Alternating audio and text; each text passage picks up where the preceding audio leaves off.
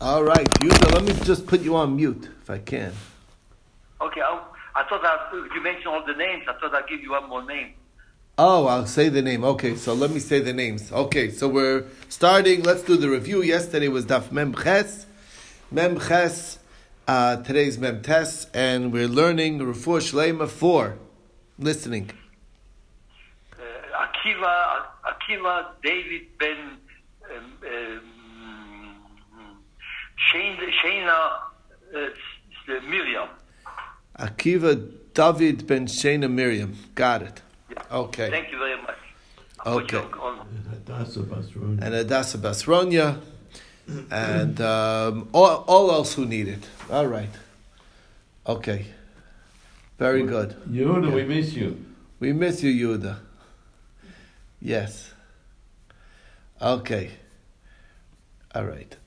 Let's get started. Okay, so we are going right to the review of yesterday's stuff. What did we learn yesterday? We started off talking about the Ger and the Eben Meshucher. Now we saw in the Mishnah that what seems to be saying that Ger and an Eben Meshucher both require Kabbalas mitzvahs, and that's the Gemara thought that that's what it's saying.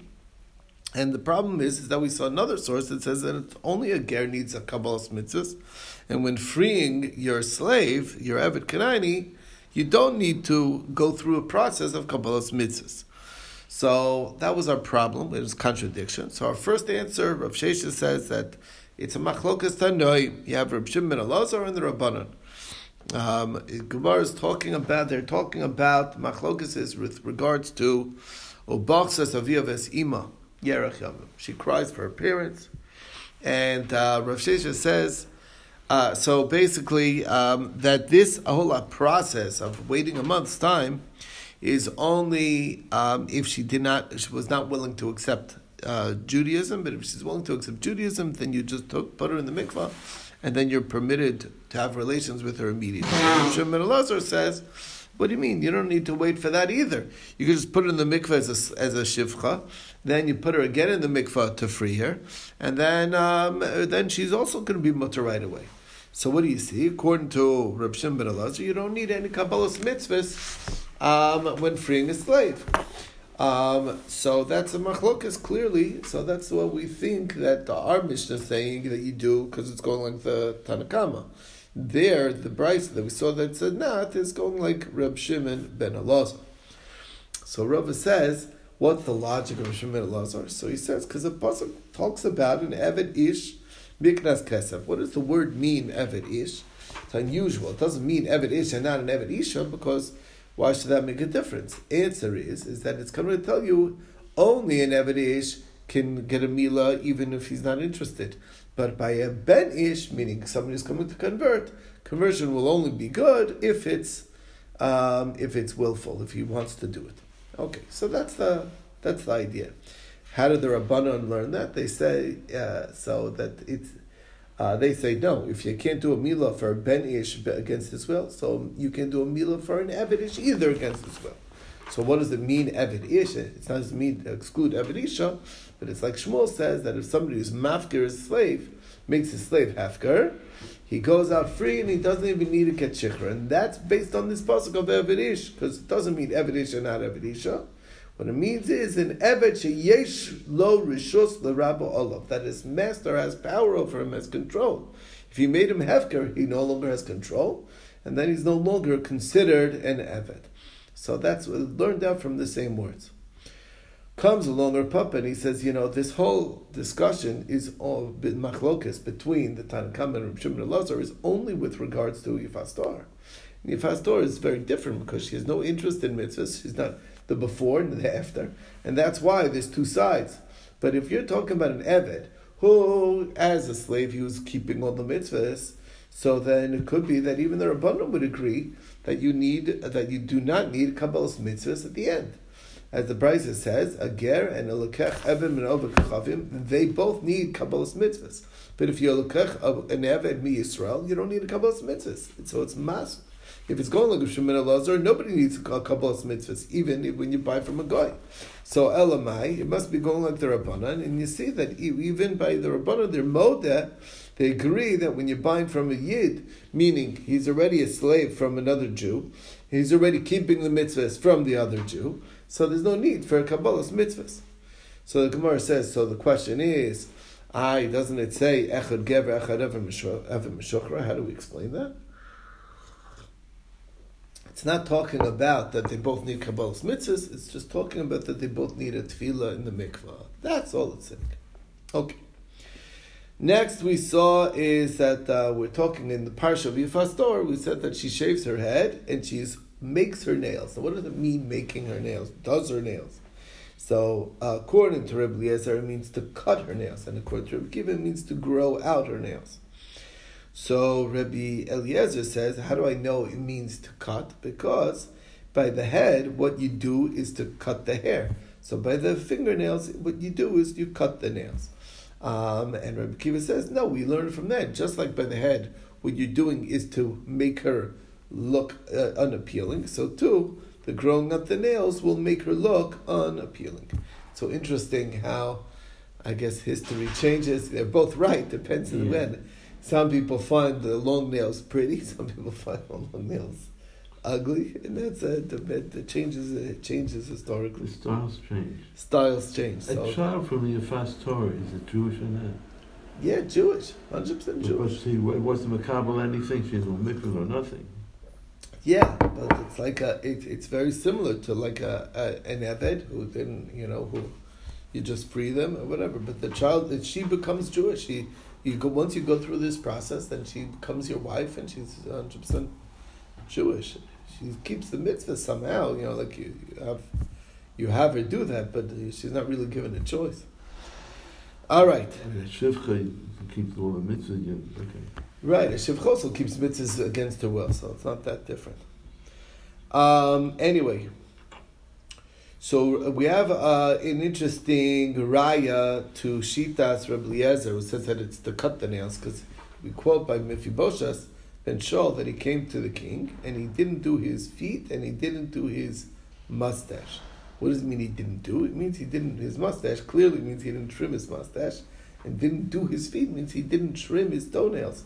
So it means to do it, obviously, it means to do those things. So asiya is to cut it. Havara is the removal. Okay. Next, we said that it says uvachsas avia ves ima. She cries for her father and mother for 30 days. So Yerach Yamim, we'll find the timeline soon. So Rebbe Eliezer understands crying for her father and mother is crying for her parents. Meaning she's leaving her parents, she's going with this strange man. So, whatever. So that's why you give her a month's time to cry for the past. That's Shitas Rebbe Eliezer. It means regular parents. And according to Rebbe Kiva, Avia and Ima is referring to idolatry because she's not leaving all of her idols and going into joining the Judaism. So, therefore, there's no idols anymore. So that's the Avi. It's an expression. She has to wait 30 days? It takes 30 days of crying, of leaving that lifestyle. That's what it sounds. Now, we said it's Yerach Yamim, it's Machlokes. What does that mean? First, the Tanna Kama says that Yerach means Shloshim Yom period, and that's what's required is a 30-day period. But Rav Shimon ben Elazar says that it's actually 90 days. Why? Because Yerach is already 30 days. Yamim is another 30 days. And then it says V'achar kein, and afterwards, meaning after another 30 days. So that's that is the amount that you have to wait, 90 days. Now Ravina says, once you say the drush is coming to be marbeh, so then maybe Yerach should mean 30 days, Yamim should mean another 30 days, and Achar Kein means after the 60, the combination of the Shloshim and Shloshim, after another like that, so then maybe it should be 120 days. So the Gemara says, Kasha, that is a difficulty, but we don't give it too much. We don't worry about it too much. Okay. Next thing we talked about is, what's the story with keeping slaves who do not have a bris milah? So according to Rabbi Shmuel, that's an option. You can have a slave that doesn't have a bris milah, and that's even a long-term option. And Kiva says, no, you're not allowed to keep any slaves that do not have a bris milah. So Rabbi Shmuel says, but doesn't it say v'yinafesh ben how does Rabbi Shmuel understand? It says the pasuk says v'yinafesh ben hamoscha. Now, who is that? It's talking about an Eved Orel. So the fact that he has to rest, that means that there's this phenomena of having a slave that doesn't have a milah. So what did Rabbi Akiva say? He says, you're right, but that's for a very, very extenuating case. That's talking about where a person bought a slave, Beina Shmashos, on Erev Shabbos, and you just bought the slave, and there was no time to snip, no time to do bris milah. And that he also has to rest on Shabbos. But so the Gemara is saying that it's interesting that both Rabbi Shmuel and Rabbi Akiva are looking at the words v'yinafesh ben hamascha v'ager. The word ben hamascha is referring to an eved who does not have a bris milah. Where do you see that in the text? So the Gemara says because the pasuk says v'yinafesh ben hamascha, that's an eved orel. How do you know it's an eved orel? Because we have another pasuk.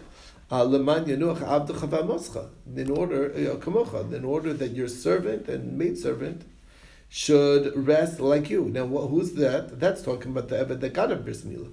So who's the Ben Hamascha? Obviously, that's talking about somebody who did not yet get a bris milah, and he too needs to rest. So that's how we got to the idea that it means an Eved that is an Orel. Well, it says Ben Hamascha v'hager. Who is the ger that's resting on Shabbos as well? Is it ger toshav? This is ger toshav. Now, how do you know it's a ger toshav? Maybe it's a ger tzedek. So the Gemara says it's a separate passage of ger tzedek. It says v'ger Hashem sharecha. So that's a ger tzedek already. So who's the ger over here? That's a ger toshav who also rests on Shabbos. Interesting. Okay, ger toshav. Remember, basically he just took his mekabel not to do avodah zarah. He still eats nevela, so it's like a quasi status, and he shouldn't, and he also has to keep Shabbos, which is fascinating, interesting thing. A ger toshav must keep Shabbos because since Shabbos is compared to idolatry, so there's like an extra level of requirement here. Very interesting. Next, we saw as Reb Shimon Levi says somebody buys a slave from a guy, and the guy does not want to. He's not interested in a bris milah, okay? Whatever. He's like, no. Okay? So we give him a chance till 12 months. If he still refuses, so then you go back and sell him back to a Gentile, and you cannot keep him as a slave. So when the Rabbanan said this over to Reb Papa, they said, is this not like Reb Kiva? Because Reb Kiva says you can't keep a slave at all. So Rav Papa says, no, it could be like Rabbi Akiva. Maybe that's only when it's he never agreed to anything. He's like that Rabbi Akiva. It's like something like there's no Rabbi Akiva was talking about if somebody who's flat out refusing from the outside. I'm not doing I'm not interested in anything, including he never is masking to keep any aspect of Judaism. And therefore, that's so you got to do the bris milah right away. Otherwise, there's no keeping such a slave. As opposed to over here, where he did agree to keep Judaism. Just what this is one thing that he's balking on, so you give him time, and maybe he'll agree. Comes along Rav Kani, sent it over to Rav Zvid Minarda. Rav Zvid Minarda asked the kash on this. He says, then if that's true, so then why did Rabbi Akiva say that you want to know who Ben Hamascha is? It's this weird case, a very isolated case where a person bought a slave on Erev Shabbos, right before Shabbos, and didn't have a chance to give him a bris milah. You could talk about this case as well, if he's masking to it. So the Gemara says, but that's not a kasha. It could be that he said one of the two possibilities. So it was, doesn't prove that Rabbi Akiva definitely disagrees with it. Then we saw Ravin sent in the name of Rabbi Eloi, and he said, all my teachers said this in his name. An Eved Orel that you're allowed to keep is when you bought him with a condition not to give him a bris milah. So that was in the initial purchase a condition, it was a limited purchase. And that also is like an exceptional case where you don't have to give him a bris milah. So when the Rabbanan sent it over to Rav Papa, he said, this clearly is not like Rabbi Akiva. Rabbi Akiva says there's no such thing. So Rav Papa says, no, maybe Rabbi Akiva will agree. He was talking about where there was no such explicit condition. Here we're talking about where there is an explicit condition. So, and maybe that makes all the difference. Even Rabbi Akiva would agree in this case. So Rav Kahana said, he said it over to Rav Zvid min Arda, and Rav Zvid min Arda asked the same question. He said, if so, why did Rabbi Akiva come up with a case for Ben HaMascha to be such a specific case of an eved that you purchased right before Shabbos? You didn't have a chance to give a bris milah. It could have been in this case. So the Gemara says, you're right. We already agreed that it could be the other case. So now he said one answer. It could have been one of, not only one of two, but one of three possible answers. So it wasn't like a conclusive. Comes along the Gemara of Chanina bar Papi and Rav Ami and Rav Yitzchak Nafcha were sitting on Rav Yitzchak Nafcha's stoop, and they were sitting and saying, there was a city, saying over this, there was a city in Eretz Yisrael that the slaves didn't want to give a bris milah. They gave them a chance till a year, and then they had to sell them back to the goyim. Who is that like? It's like the Tana who says that when you buy a slave from a goyim and he doesn't want a bris milah, so you give him a chance of 30 days, but if not, so then you have to sell them back to the goyim. Shem ben Elazar says that you don't keep him in Eretz Yisrael at all. Such a slave that's refusing a bris milah, there is a problem to keep and maintain in Eretz Yisrael because they're considered Gentiles. They're not, and therefore anything they touch would be tamei, and that's a big problem. And Eretz Yisrael stakes are much higher for Tumah and Taira, and that's why we're more makvid. What? This situation where you can arrange ahead of time with a condition that I'm selling you the slave, but he's not to be circumcised. Under what condition can we do that? Is that legitimate? And how does that fit in with this? So you can't have a slave like that. Oh, well, it sounds like that is. I don't really have an understanding of why it works that way. That if you made a special condition, then it makes all the difference, and it's like a limit. It's like you. In other words, the problem is to have a true slave that actually is going to be that's a true slave that doesn't have a bris milah, that doesn't exist. But this, obviously, if he's conditional, that means that you don't really have him as a slave. It's not a true. It's like a different category. That's the idea. Category of, right. So this is talking about a genuine slave, and it's just not with a bris milah. That's not really an option long term. It's a 30. You give him a year to get to possibly get into it. How does that? Slaves. You don't usually think of slaves as having a choice or a decision in anything concerning their status. How can they refuse? It certainly would be the case. Slavery in this country, they beat them. Well, that was exactly that's part of the question of, do we give a bris milah to slaves against their will? That's exactly right. Or do we give them the choice, and then if they're not willing, it's like that's the idea. Even though that's exactly, first of all, there's 2 points there's 2 views on this. You're understanding that, right? There's one view that we saw already that we don't really give them a choice.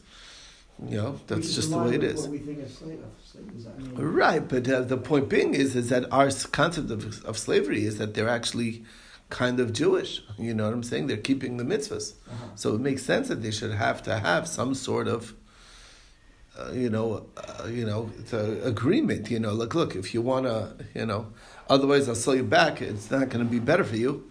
It's not like your option is either choose Judaism or you go free. So I'll go free.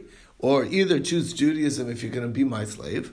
And it was probably known in that world that, choosing Judaism is a Jewish slave owner is going to be a lot more morally kind to their slaves and not going to be beating on them. All those halachas are going to apply. So they have that option, or go back to the regular slave block and be sold to a Gentile who's not going to be treating you that way. Right. That's still a choice. But this is a different concept of slavery, because the fact that any slave has a choice or a decision or an option to do something different flies in the face of what we understand slavery, but obviously the Jewish understanding of slavery is fundamentally different. He's keeping mitzvahs. He's accepting to do mitzvahs to some degree. And that survives even in the view of the one who says that we force it.